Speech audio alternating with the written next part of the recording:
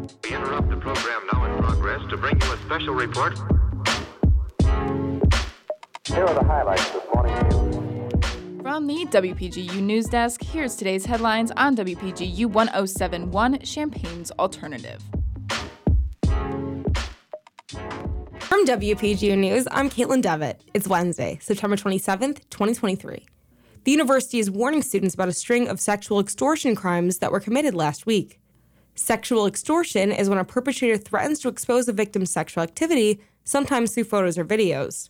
Police spokesman Pei Wade says people should be informed about cases like these to help prevent them from happening. The best thing we can do as law enforcement in response to these is prevention. And the best way to prevent these incidents is by getting the word out and making sure people are aware of them and some of the things they can do to protect themselves. Officials have warned the community about the offenders and to look out for suspicious activity online and take proper privacy precautions. The Urbana City Council has approved the use of $1.5 million to build 2 new fire stations. However, this decision comes with disagreement from some council members. City Council member Christopher Evans was against using the large amount of money to the Urbana Fire Department. The Illinois Department of Commerce and Economic Opportunity gave a grant of $2 million to Urbana for violence prevention, community development, affordable housing, and more.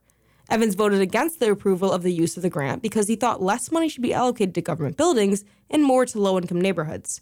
The fire department, however, said it's long overdue for upgrades. In Central Illinois, courts, jails, and other institutions are still adjusting to the end of cash bail in the state. Last week, Illinois became the first state in the country to officially abolish the ability for judges to set cash bails for those accused of a crime to be released prior to their trial. In Sangamon County, the jail has seen a slight drop in inmates, although this was an expected change.